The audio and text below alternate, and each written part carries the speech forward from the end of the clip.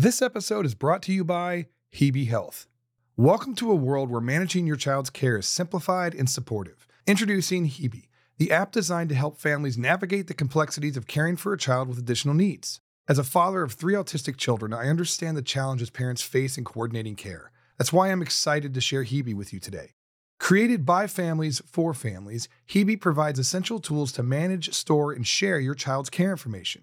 It brings together health, education, and social care into one easy-to-use platform, reducing the overwhelm and isolation often felt by families. With Hebe, you get personalized guidance and care management tools, helping you track and share vital information with your care team. The collaborative nature of the app allows you to invite family, friends, and professionals, ensuring everyone's on the same page. The journey to develop Hebe involved dozens of workshops and interviews with hundreds of families. This co-design approach ensures that the app truly meets the needs of families like yours. Join the Hebe community today. Together, let's empower our journey in caring for our children. Remember that you're not alone. Hebe is here to help you every step of the way. You can download and try the app for free on both Android and iOS. For more information, visit hebe.health. That's HIBI.health. This episode is brought to you by Autism. Welcome to a world where every serve and volley opens up a universe of possibilities for children on the autism spectrum. This is Autism, a place where kids aged 5 to 18 can thrive through the power and joy of tennis. At Autism, we believe in nurturing growth, fostering social connections, and enhancing physical fitness. Our affordable tennis programs are tailored to each child's unique needs, with one-on-one support from dedicated volunteer buddies. If your child needs extra care, we're ready with additional support, be it another volunteer, a parent, or a BCBA specialist right there on the court. Join us for our fun-filled weekend sessions that run for 6 to 8 weeks. Each session is a step towards confidence, skill, and a vibrant social life for your child. Worried about costs? Autism offers scholarships because we believe every child should have a chance to shine. And remember, age is just a number. We're here for your child, your teenager, and upon request, we extend our love for the game beyond 18. Autism isn't just about tennis, it's about setting the stage for a brighter, more confident future. For more information, visit acingautism.org. That's ACEINGAUTISM.org to learn more about scholarships and find a location near you. Serve up some joy, enroll your child today, and let's ace autism together. Welcome to the Autism Dad Podcast. I'm Rob Gorski. As a single dad to 3 amazing autistic kids, I've been the go-to resource for parents across the globe navigating neurodivergence since 2010. Building on the success of my award-winning blog, The Autism Dad, this podcast provides parents raising autistic or neurodivergent kids with comfort, community, resources, and validation. You'll also hear inspiring stories from parents just like you, reminding you that you're not alone. So don't miss out. New episodes drop every Monday and Wednesday. Subscribe on your favorite podcast listening app and visit theautismdad.com for more information. On this week's episode of the Autism Dad Podcast, I'm going to replay an episode that I released right at the beginning of season 6. It's with Britton Coleman. Britton is a registered dietitian, and she's one of the only registered dietitians in the United States who specializes specifically in working with autistic kids. And I've been doing a lot of the Facebook Lives and Instagram Lives and stuff recently, and you guys have been asking a lot of questions about sensory eating and safe foods and how to get your kids to try new things, and you're worried about nutrition and dietary stuff. So what I decided to do was sort of remaster this episode. I cleaned it up because, the technology I use has changed since I recorded this, so I'm improving it just a little bit. But I wanted to kind of recirculate this because there's a lot of really useful information, and Britton is just a wealth of knowledge, and she can help us navigate some of these things. So I hope that you guys enjoy this. I hope you find it helpful. We'll probably do some more interviews in season 7 and talk more specifically about some of the things that you guys are asking me to kind of more narrowly focus on. But for now, check this out. Let me know what you guys think. If you have any questions, shoot me an email at rob@theautismdad.com. You can check Britton out. All of her information will be in the show notes, so you can follow her on Instagram or Facebook. I appreciate you guys taking the time to tune in. I hope this is helpful, and enjoy. Thank you so much for taking the time to come on a show. I really appreciate it.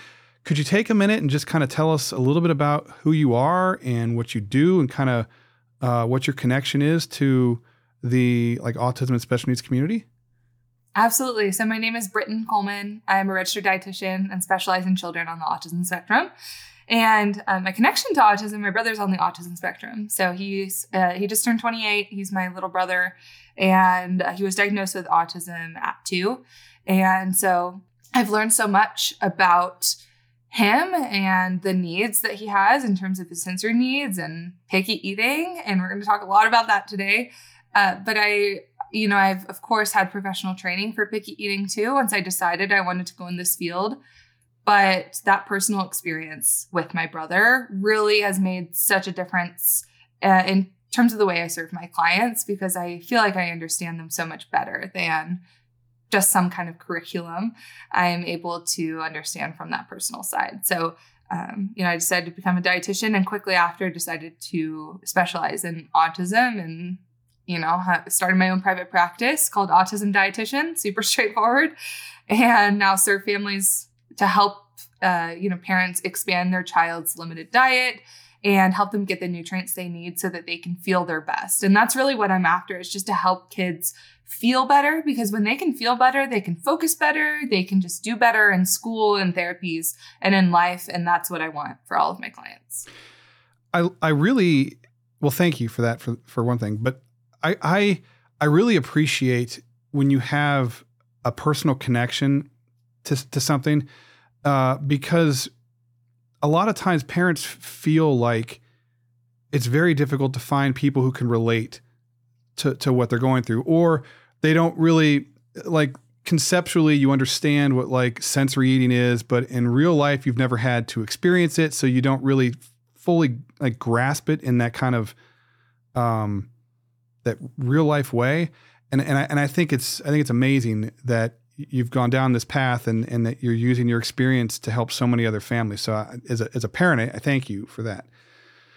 Thank you. Appreciate that. Yeah, there's so much you can't learn in a textbook. There's a lot you can't learn from a textbook. So your experience, being able to learn so much about autism from a personal side, me as well. We have these different experiences with autism, but there's so much that, it's not, no one's going to write about it. You know it. It's like perspective and context, I think, that, that lacks when you don't have that personal connection. So I think it makes a difference, especially when the people that you work with, right? They feel more comfortable and they know there's somebody there that gets it. So that's really cool.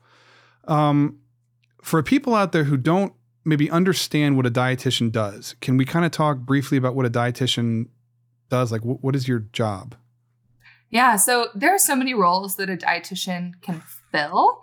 And first, I'll address, a lot of people are like, well, what's the difference between a nutritionist and a dietitian? I could go into that, but I'll just briefly scrape the surface.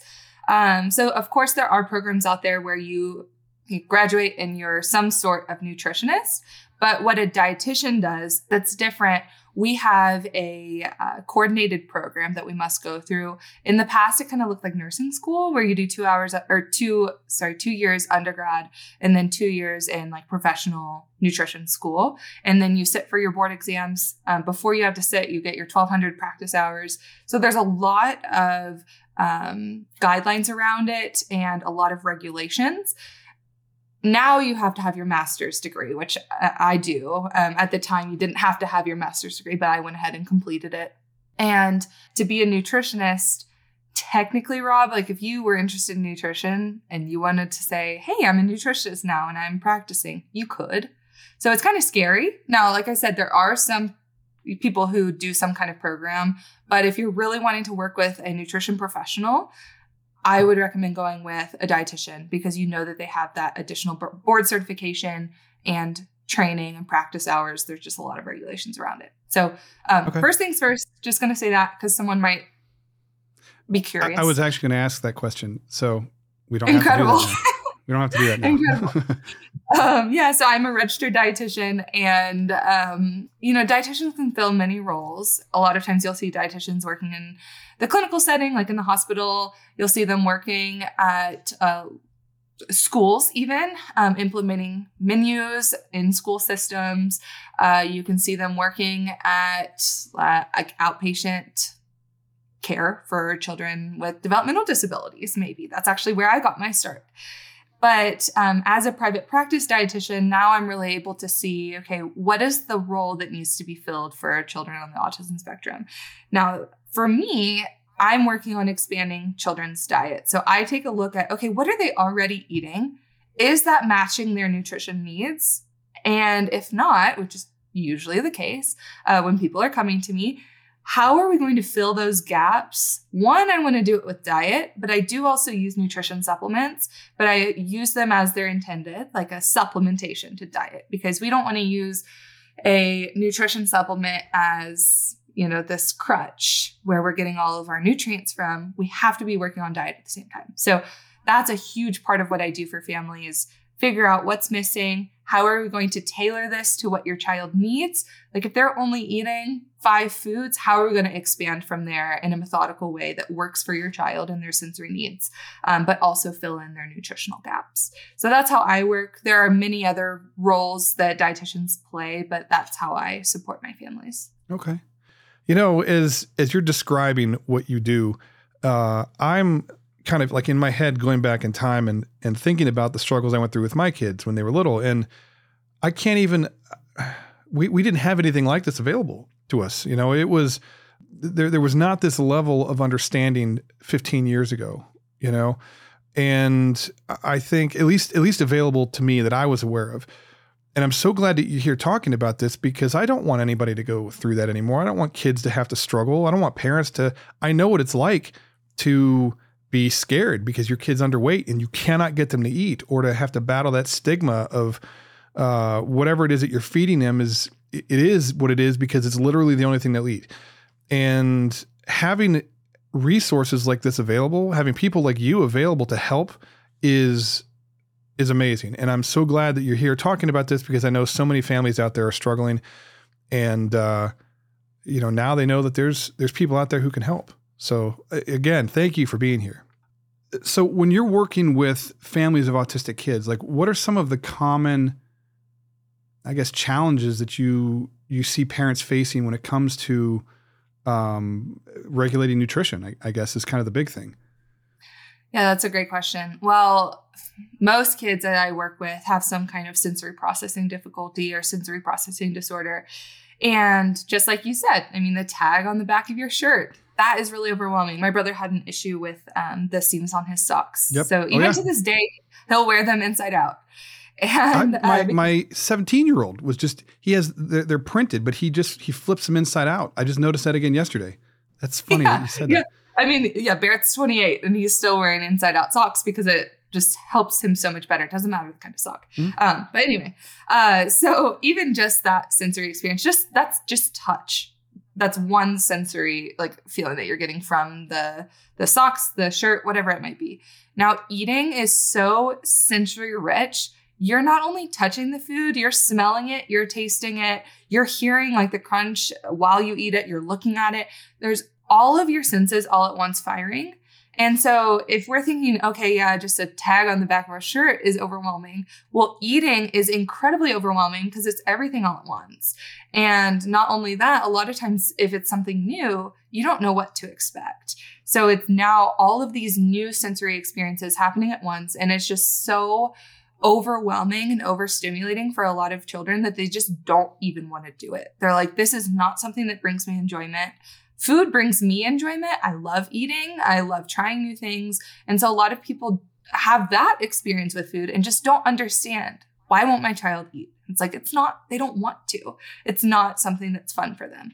Now, certain foods like packaged foods, fried foods, processed foods, you know what to expect every time. And they have this awesome sensory profile. They're crunchy or really salty or sweet, and they know what to expect. And so they're like, yes, this brings me comfort, which food does bring comfort. Mm-hmm. I know it brings me comfort too. So they're looking for something that is the same every single time, that they know what to expect, and is going to give them the sensory input that they need. And that, like I said, ends up being processed food, fried food, fast food, something that's going to always be recurring and very similar, versus home cooked food is not going to be the same. When as you're talking about this, I'm going through all of these memories. And actually I never thought about it the way that you explained it, where you're kind of, when eating is sort of all of your sensory input at one time. And if a tag is overwhelming or socks are overwhelming, then imagine what eating is like. I never thought about it like that. My youngest was the kind of kid that it was like chicken nuggets, mac and cheese. And if we were lucky, sometimes he'd drink milk. Most of the time he wouldn't, and you can't have misshapen nuggets, or you can't have like any perceived imperfection or any perceived difference between what it was and what this one is like, it's like an insurmountable obstacle for him. Mm-hmm. And we were always told when he was little, like, well, he'll eat when he's hungry. And I'm like, oh God, do you understand? Like, he will starve himself before he eats something. Seen my eye roll or like my sigh. It was good. It was pretty good. Oh my gosh. When I hear that, it just, grinds my gears. So we'll get into that. But I have analogized it. Analogize? Whatever. When people would tell me that, I try to explain it to them, because like, I don't have sensory issues like that. So I can only kind of relate it to what my experience has been through my son. And I would tell people, like, if you think he'll eat when he's hungry, right? If you think like he's just a picky eater, then I want you to go down, go to wherever you have a cat, go to the litter box. And how hungry would you have to be to eat whatever's in there? Because if you're hungry, you'll eat it, right? Like, as dramatic as that may seem, he is so averse to whatever is offensive about what's in front of him that it's the same experience for him. I mean, he would rather starve than eat, misshapen chicken nuggets. Just like you would rather starve before you would eat whatever's in the litter box. And that is how I kind of would relate it to people. And they think it's dramatic, but like, no, he would go days without eating, if we allowed that. And, he does a lot better now. But it's a real problem. It's a very real problem. I am definitely going to use that analogy in the future because it's spot on. And I think people just don't understand that. And there's so many just common picky eating tactics that I hear recommended all the time, which I just think they're bad advice. Anyway, I think that is one of them. It's especially bad advice for kids on the spectrum because they won't eat when they're hungry if it's not within their ability to eat it. Now, that could be a sensory need, which, sensory needs don't go away with hunger. In fact, they get worse. So if anyone's ever been hangry before, which I sure have, if the hangrier I get, I'm not going to want to start eating all these new foods. It's not going to get better. So sensory issues do not resolve with hunger. They're not just going to start eating, and kids can end up in the ER with a severe nutrient deficiency or malnutrition. Yeah. We have research articles that show us that, even like case studies, that these kids are showing up with scurvy to the ERs, and doctors don't know what it is because they thought we don't have these kind of severity of nutrition deficiencies anymore. But in autism, we can, because they're not going to eat when they're hungry, or they're only eating like one or two foods. The other thing that doesn't resolve with hunger is like the physical ability to eat a food. Now, if a child has low muscle tone, which we see in a lot of kids on the spectrum, if they can't physically eat that meat that you're giving them or whatever food it is, like chewing up the steak or something like that. Yeah. They can't do it. And that's not going to resolve with hunger either. And so that's just such bad advice. And I've had so many parents who are just desperate to get their child to eat anything, and against their gut feeling of this doesn't feel like, something that would work. Nothing's worked. So they're like, well, I guess I'll try it, because they're just desperate to get their child to eat something. And I feel for them because it's so hard. But that and just take a bite. Those are two recommendations of like the typical picky eating. Or you don't leave the table until you're done. Oh, or clean your plate. Yeah. We could go back and forth forever. But yeah. Yep. So can we help people better understand the difference between, I don't know if there's an easy way to do this, but like, how can we help people understand the difference between picky eating and sensory eating? Because like I was a picky eater when I was a kid.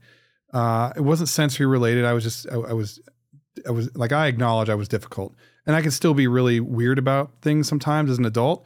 But what's the difference between that and having real, like, sensory related aversions to foods and textures and stuff like that? Great question. So it is a developmental stage to be a picky eater. So around 18 to 24 months, most kids will become more picky in the foods that they eat. They might have been eating everything when they were little, and then 18 to 24 months rolls around, and now they have more autonomy. They're able to verbalize, yuck, I'm not eating that. But also our senses are developing. Things might feel different in their mouth, even their jaw is changing. So things can just feel really different. Now, kids typically come out of that picky eating. I see that kids on the autism spectrum do not come out of that picky eating. So that's where everything starts. Almost every parent that I talk to, they're like, yes, his picky eating started around 18 to 24 months and it has not changed. It's only gotten worse. So, just to answer that first question, that's what I see in the difference, where kids on the spectrum are not coming out of that picky eating stage. Now, with sensory eating, if a child is on the autism spectrum, there likely is some kind of sensory processing issues that, whether it's sensory processing disorder or not, that are likely intertwined. And so I see that most kids on the spectrum do have some sort of, if they are a picky eater, sensory issues are the leading reason why they are selective. Now, to tell the difference, like I said, most of the kids I work with do have some sensory piece wrapped up in there. So it's easy for us to see, or the parents will recognize that. If I look at their diet, a lot of times I can say, hey, I see some patterns here. These are all crunchy foods, or these are all beige foods, which is really common. Mm-hmm. Or maybe these are all soft foods. We can start to see some kind of a pattern.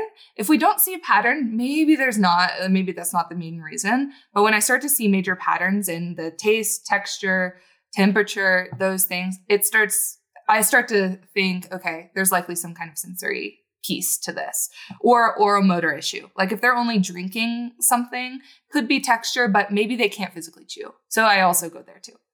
Now, I will say there's this incredible approach to feeding, which I teach my families and I've been trained in, and it's called the SOS approach to feeding. And there are therapists across the world that use this type of feeding approach. You can actually go online to their website and there's a therapist finder, and you can type in your zip code and find somebody near you that's been certified.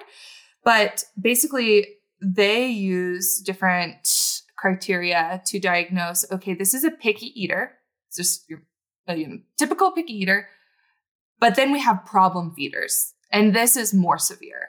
And a lot of times sensory issues are wrapped up in there. So they have all the criteria lined out. I don't know all of it off the top of my head, mm-hmm. but you can absolutely go on their website and see the different. I actually have a blog post on it as well. But it involves like how many foods from each food group are they eating? Do they avoid one or more food groups? And it can help you kind of limit down, is your child a picky eater or a problem feeder? And that's really helpful too. So if parents are not sure, that's a good place to kind of start getting your bearings around the criteria of both. So when you are dealing with, so the next one is, I guess, kind of a two-parter. So if you're dealing with a picky eater, right? How do you treat that versus treating a kid with sensory issues? So there's two pieces. A lot of times, it can be behavioral, the reason that they're avoiding food. Like I said before, kids gain more autonomy. They can say, no, I'm not eating that. Yes, I am eating that. And, it can be more wrapped up in behavior, but it could also be fully wrapped up in sensory. It could be a combination of the two. And so a lot of people will approach picky eating for a sensory eater with just behavior and say, this is a behavioral issue, but it's really not. So we really have to dig a little bit deeper. So different people will say different things. Most of my approach is going to be rooted in that sensory piece. And I find that even kids who are picky eaters from solely a behavioral approach still benefit from that sensory approach because it's very gentle. We're not making them eat the food. We're not forcing them or begging them to eat this food. what we're doing is identifying foods that they currently like, that are comfortable to them, that feel safe. And we're gradually coming up with new ideas that are very similar to those foods and gradually branching out. That reduces the adrenaline, the anxiety around those new foods, and helps them take those gradual steps outward. So the approach that I use, I've been in my programs where the parents I don't know that it's majorly sensory related. That's few and far between for me, but they still benefit from that approach because it's a gentler approach. And with behavior, strong behavior meets strong behavior, right? And so when we take that gentle approach, I often see that is a successful route as well. Okay. Well, and that's so true. As you're talking about this, I keep going back in time, like with the things that worked or didn't work with my kids, and forcing never worked. Right. So you don't do that, but it was trying to gradually move from like one thing to something else. And, the other thing that I found that worked really well, especially as my youngest got older, and he's 14 now, but was allowing them to take part in preparing stuff, right? Because then they felt like he felt like he had more control over that.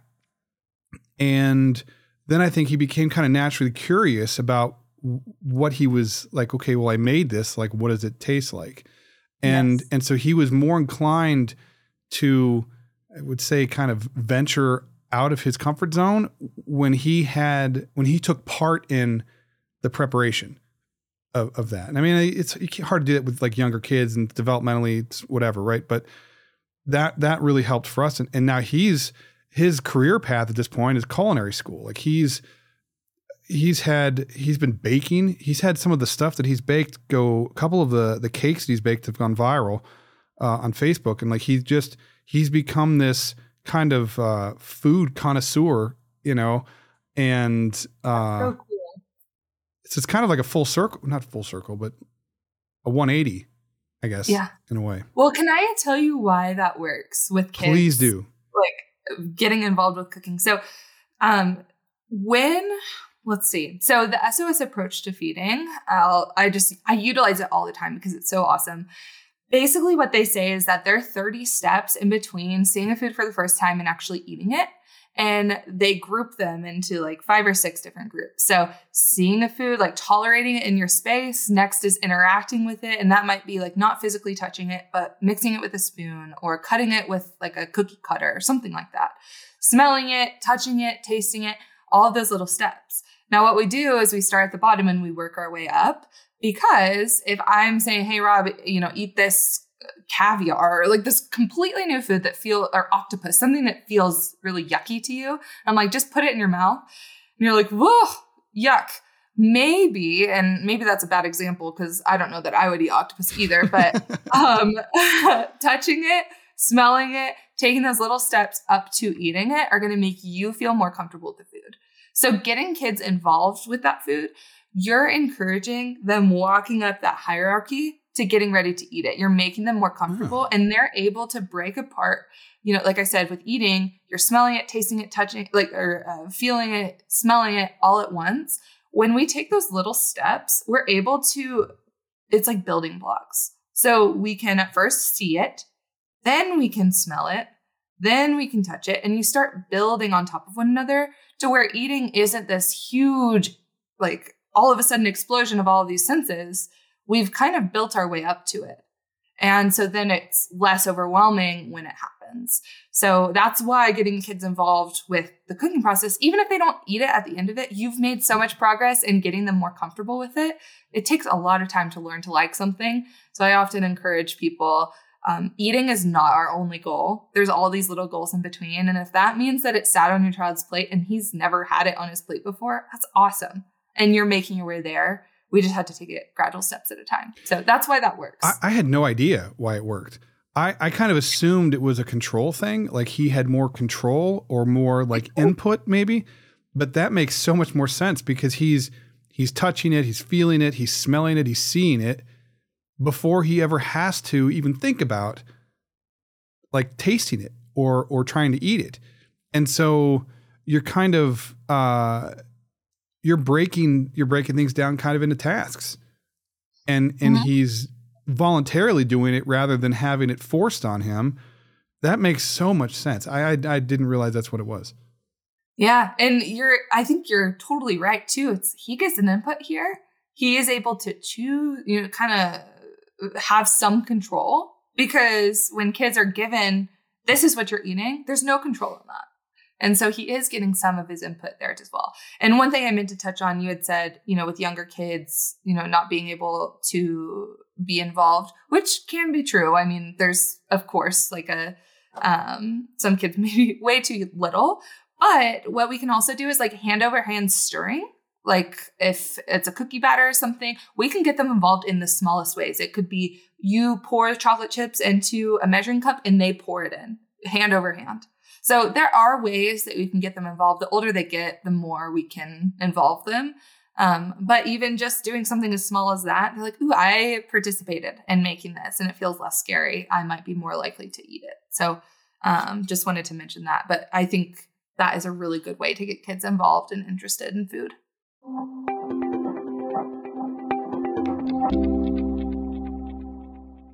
This episode is brought to you by Goalie. Did you know the University of Michigan did a study that found over 80% of apps for kids are designed to lure them into longer gameplay and more in-app purchases? Goalie decided it was time for this to end. Unlike the Kindle and iPad that have endless ads and potentially dangerous content, Goalie is a tablet with only apps that build independent kids. It has no web browser, no social media, and no ads, ever. It has award-winning learning apps like Khan Academy, Duolingo ABC, and Starfall, and the best part is completely parent-controlled. In my house, we use Goalie's Kids Calendar to teach my son how to stay on task. He learns life skills like how to make a sandwich by watching one of the hundreds of video classes, and can practice it by following along with one of the 50 pre-made routines.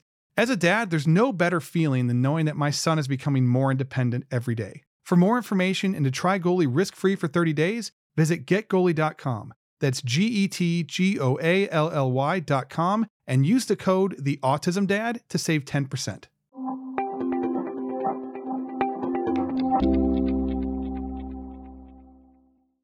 I had, this keeps bringing up all these memories. My youngest he was always underweight. Part of it was because he was so limited his menu was like 4 items, which for a lot of families is a lot, right? I never really was able to kind of discern the rhyme or reason to what was like offensive to him. He can explain more about it now as he's older, but food couldn't touch. So everything had to be like on separate plates. And I remember we were out, he must've been like 8 years old, maybe a little bit younger. Maybe he was like 6 years old. And we were out at IHOP, and I don't remember what he had ordered, but I explained to the waiter, like, hey, everything needs to be on separate plates. It's just better for everybody, right? Let's just do this way. And they didn't do it. They forgot. I mean, they were really cool about it at first, but it lost in translation somewhere. And so everything came out on one plate. And as I saw them put it down, like I'm looking for the exit already. Like I'm thinking, oh my God, this is not going to go well, right? Like I can already envision the meltdown that we're going to have. I can, envision having to explain to them, can we please take it back? They can't touch, like they just can't touch. And then for the first time in his, life, he just started to eat it. And I'm sitting, I have pictures and video of this happening because like I was so blown away, and I don't know what triggered his ability to kind of make that step, but he just did. And, he was kind of a unique kid because he was nonverbal till like after his 4th birthday. And so he kind of did life in his own pace, I think. But I guess one of the things that I wanted to tell parents who are listening is don't give up hope. It'll happen, but it'll happen in its time, right? Like we can't force it. It's a goal that we have to work towards, but you got to just keep one day at a time, one meal at a time, one attempt at a time. And someday it's going to click, or they'll expand their menu to one other item, or they become more tolerant of certain things, and it does get better. Mhm. And go ahead. Oh, I was going to say, what can happen too is you just want your kid to eat. So you serve the same thing Yeah. the exact way that they like it. And so sometimes the opportunities to try something new are limited because you're just trying to get your kid to eat. That's what it's rooted in. But that opportunity that arose was an accidental one. You're like, oh my gosh, wow, he's eating this. And kids totally surprise us sometimes, which is so exciting. You never know when it's going to happen. But the fact that he had that opportunity helped him take one step forward. That's a lot of steps forward. It was a lot of steps forward. Yeah, that's huge. And so what I tell parents a lot of the time is we have to introduce opportunities, even the slightest ones, the smallest ones, to give them the opportunity to grow. And it's hard to do that, and it's scary because you're like, oh, my child won't eat that. But sometimes we self-limit and say, oh, they won't do that. But then they do out of nowhere. So, that's really cool that he did that. It's amazing. Thank you. I was totally amazed by it. And I always, whenever I remember that story, when we're talking about something like this, I always relate it to people because it was a moment that like showed me that like, oh my, like maybe things aren't going to always be this way. Maybe he'll be able to eat better or whatever. And you had touched on something about sort of self-limiting because we become so accustomed to what they're able to do that's what we provide for them. Right. And so we don't always maybe not challenge, maybe is not the right word for it, but like provide opportunities for growth. Right. And one of the things that I wanted to point out was that I think parents get judged a lot of times because I had it happen with like school lunches when he was in grade school, because we would pack certain things that we knew he would eat. If we didn't, he wouldn't eat. And so in my view, it was like, okay, well, he's either, we can't have him not eating. He has to eat something to make it through the day. And if it means that it's not going to be something that like the school thinks is like healthy enough for him to have in his lunchbox, I can't tell you how many letters we got sent home about criticizing, what we chose to put in his lunchbox. And I'm just like, he's not going to eat. Like if we don't do this, he's not going to eat. And for the parents out there who are dealing with that and trying to kind of balance that, not eating versus, okay, we're just going to go ahead and let him have mac and cheese again for, every meal, because if we don't, he's not going to eat. I mean, that's a real struggle for parents. And it's not that they're bad parents. It's that they are desperately trying to make sure that their kids are taking something in. Do you see that? All the time. And that's what I say. It's parents are just doing the best they can, and they just want their kids to eat. And I just feel that there's so limited guidance in this field with autism and picky eating that they follow the traditional picky eating approaches like we talked about, where they just all of a sudden send a completely new lunch because they feel judged, and then their kid doesn't eat at all. It's like that doesn't work. And so I think there's definitely something to be said about those safe foods and kids having those safe foods available that they can eat. I never take away a child's safe food. In fact, at mealtimes, we only ever have one new thing, and usually a very, very small amount. We always have their safe foods available. So it's never going to be, well, I've never found it to be successful when we take away those safe foods, even if they're the most unhealthy foods you could ever imagine. We're not going to take them away right away. We're going to, sometimes we transition them out. We add before we subtract. But yeah, it's so stressful for parents. I just feel for them so much because you're doing your best. And the typical picky eating approaches that are recommended they're not made for your child. You're setting yourself up to be unsuccessful, but the system is setting you up to be unsuccessful. So it's really hard. I know what I was going to ask you now. I lost track of what I was going to say. My youngest he's able to taste individual ingredients in foods. Is that so like he can taste it? Like if they shift I always throw Tyson under the bus because it was Tyson chicken nuggets, right? Forever. And not only did they change the color of the bag or the design of the bag at one point, which was like a nightmare for my family for a long time, but there must have been a change in the recipe that they were using or something, because he could taste the difference between chicken nuggets from one bag and chicken nuggets from another bag, and would only eat them out of one. Like I would experiment with it. Like, I'm going to mix them up. He could pick them out. Yeah. Not based on what they looked like, but how they tasted. And is that, I mean, I assumed it was either he had a really good palate or it was sensory related. Mm-hmm. Yeah, I do hear that. And it's, it's so frustrating. Companies will never understand how frustrating a rebrand is to an autism parent. It's like, oh my goodness, don't change it from blue to green because my child will only eat the one in the blue package. Looks nice, but now we just lost a safe food because of the color on the package. Yeah.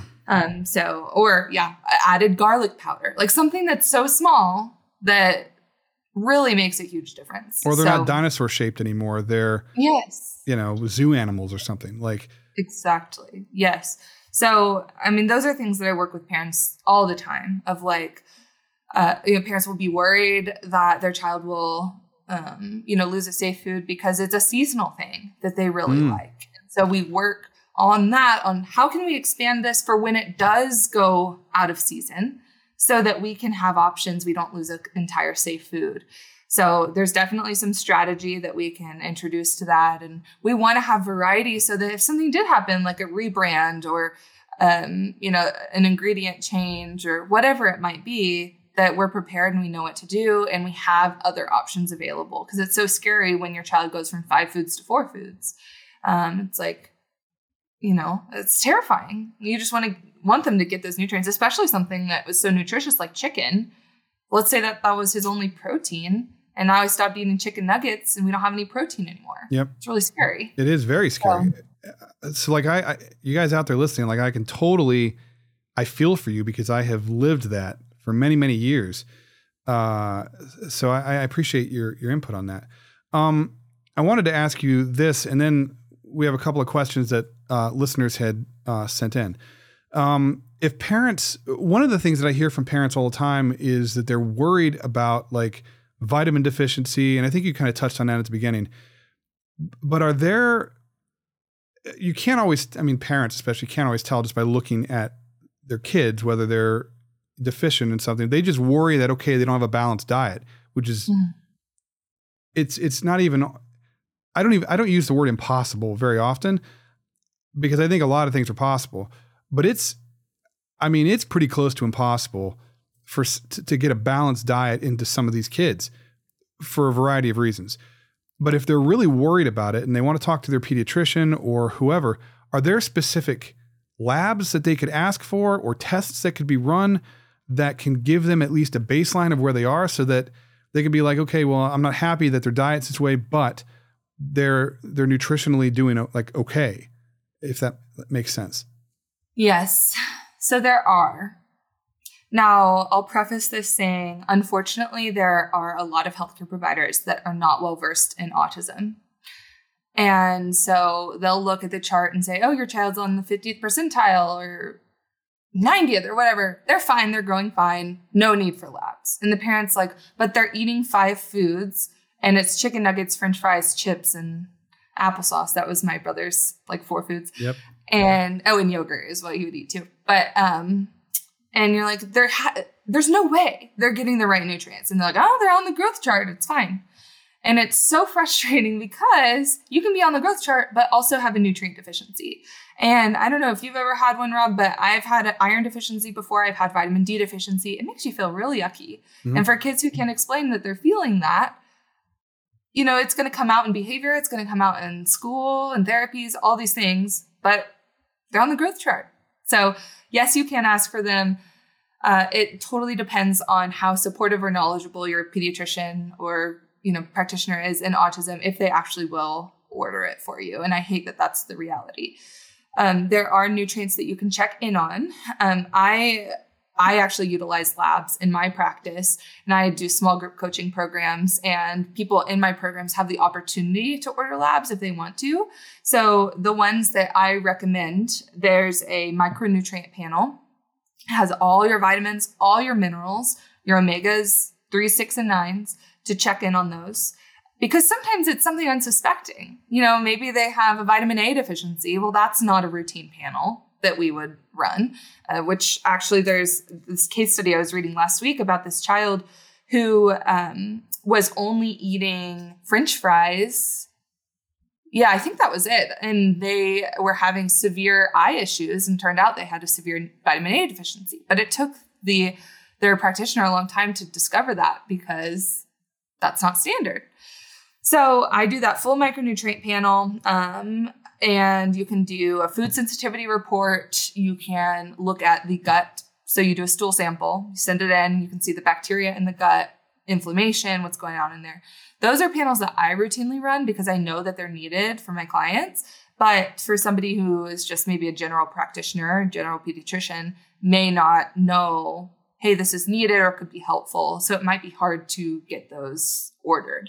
I also order from specialized labs who that's what they do, like exclusively. So sometimes those just routine or typical conventional labs aren't going to run a specialized panel like that.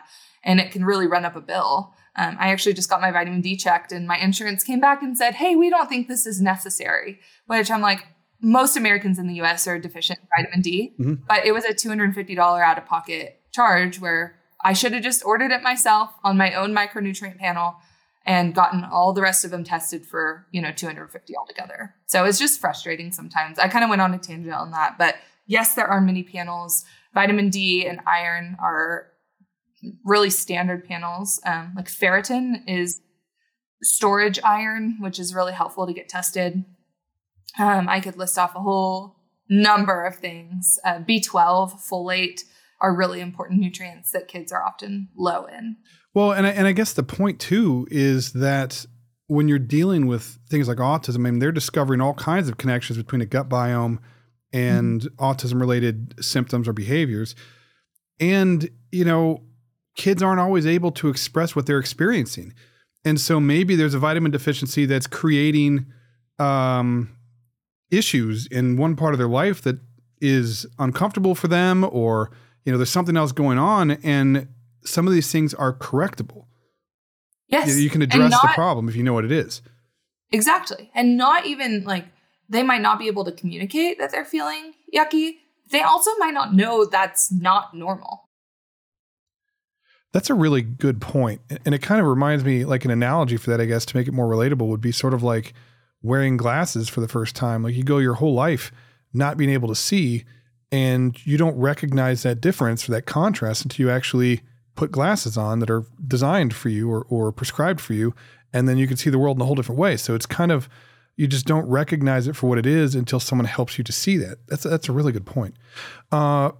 So were there any stories that you have kind of related to this that kind of stick out in your mind of really kind of making a difference in somebody's life? Yeah, I always think, especially we were just chatting a little bit about how kids might not know that they feel bad. When we corrected this one child's, he had major gut issues going on. He had a lot of nutrient deficiencies. He had a really limited diet. It took time for us to expand his diet. It took time for us to resolve those gut issues. But when we did, he was an entirely different child. And his mom, she cried on one of our calls and said, I just don't think that he knew what it felt like to feel good. And that just always sticks with me because one, he couldn't communicate that he was feeling poorly, but two, he might just not have known. He might have felt like that his whole life. And until he felt better, he couldn't. There's no contrast. There's no contrast. He didn't know. And I think of that all the time because I think there are so many kids that just they don't feel well and they've never felt well. I'm gonna get emotional about it. And when they do start feeling better, they can finally see that contrast and they can finally start focusing better. They can finally start excelling in therapies because they just simply feel better. when you're miserable, that chews up your bandwidth and your resources. And when you can correct those issues, or you're not experiencing whatever you're experiencing that's negative, that frees you up to do other things, or to invest that energy and that ability in other areas of your life. So that's amazing. Totally. That's got to feel really good, because that makes a big difference. Totally. And for anybody, it's like, you don't have to be on the autism spectrum for nutrition to help you feel better. But man, it's like for kids who, are just feeling really poorly and can't communicate that. I mean, what a difference it makes. All right. So we are kind of on limited time. And so I want to kind of just grab one or two of these questions, and then maybe we can do something down the road where we take on more questions. So one of the questions I thought was really interesting was, how do I ensure that my daughter is hydrated when she doesn't like drinking water? Because I think it was kind of like they don't want her to have like Gatorade, or, you know what I mean, to kind of whatever. How can we? Yeah, a lot of kids don't like drinking just plain water. There's a few things that you can do. So foods can provide hydration as well. So fruits and veggies, they are going to have water content in them, especially if raw, they're going to have more water content. Now, a lot of kids that are limited in the foods that they'll eat don't want to eat fruits and veggies. And so we can come up with other ideas. I mean, if they like something that maybe is a little flavored, we could always put in a little splash of juice into some water. We could also put in maybe an electrolyte mix that they like. I always just keep an eye on the ingredients, because some of them out there that look really healthy have all these random things in them that we don't want kids eating or drinking. Even I use what's called the rubber band trick, where if you have a clear water bottle, if you tell a child, hey, drink some water, it's going to be this like quick sip and put it down. It's like, okay, I drink water. But what we can do is take a rubber band around that clear water bottle and say, drink to the band. And then they're like, okay, I have a clear idea of how much I'm supposed to drink. And it's a little bit more fun than just saying drink water. We drink that much water. Next time we move it down. So maybe you're keeping tabs on it of like, okay, by 11 a.m. before we leave for school, I want them to have drank this much water. When we get home, I want them to drink this much water. And it's an easy way for you to keep tabs and for them to understand the expectation. So I use that trick all the time.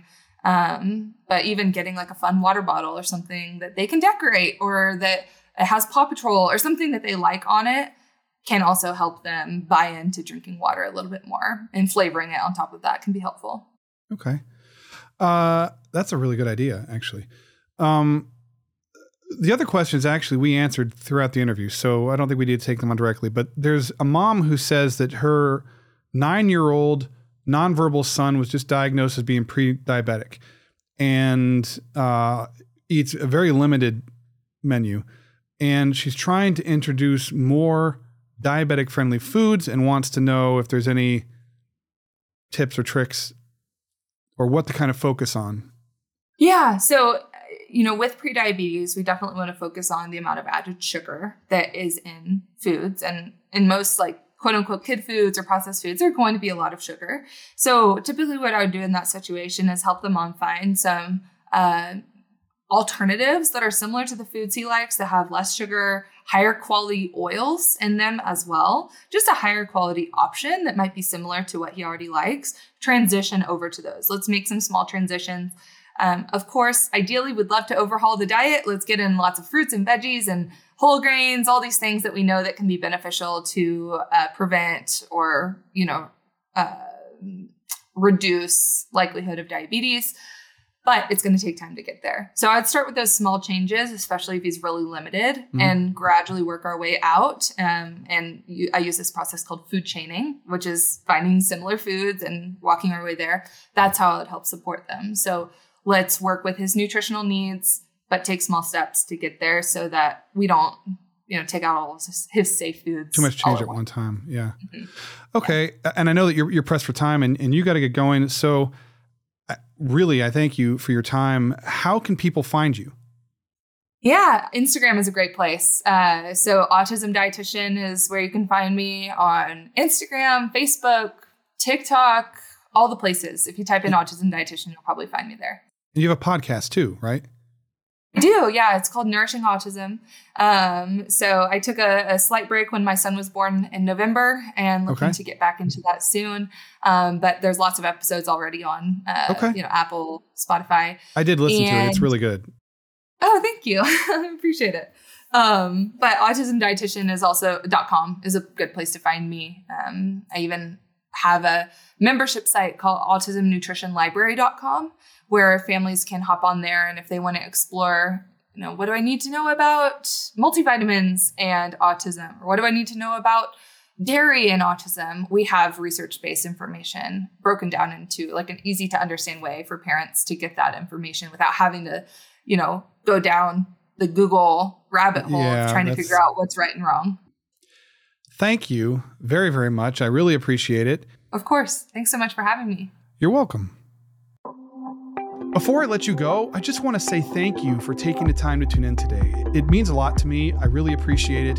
And, I put a lot of time and energy into each one of these episodes because I want there to be a resource for you that wasn't available for me when I was going through this with my kids. And, I want there to be a positive impact on your lives. I want you to be able to learn something and enjoy what you're hearing. So thank you again. I really appreciate it. For more information, you can visit theautismdad.com. You can subscribe on any one of your favorite podcast listening apps. And I will talk to you next week. Thank you. Bye.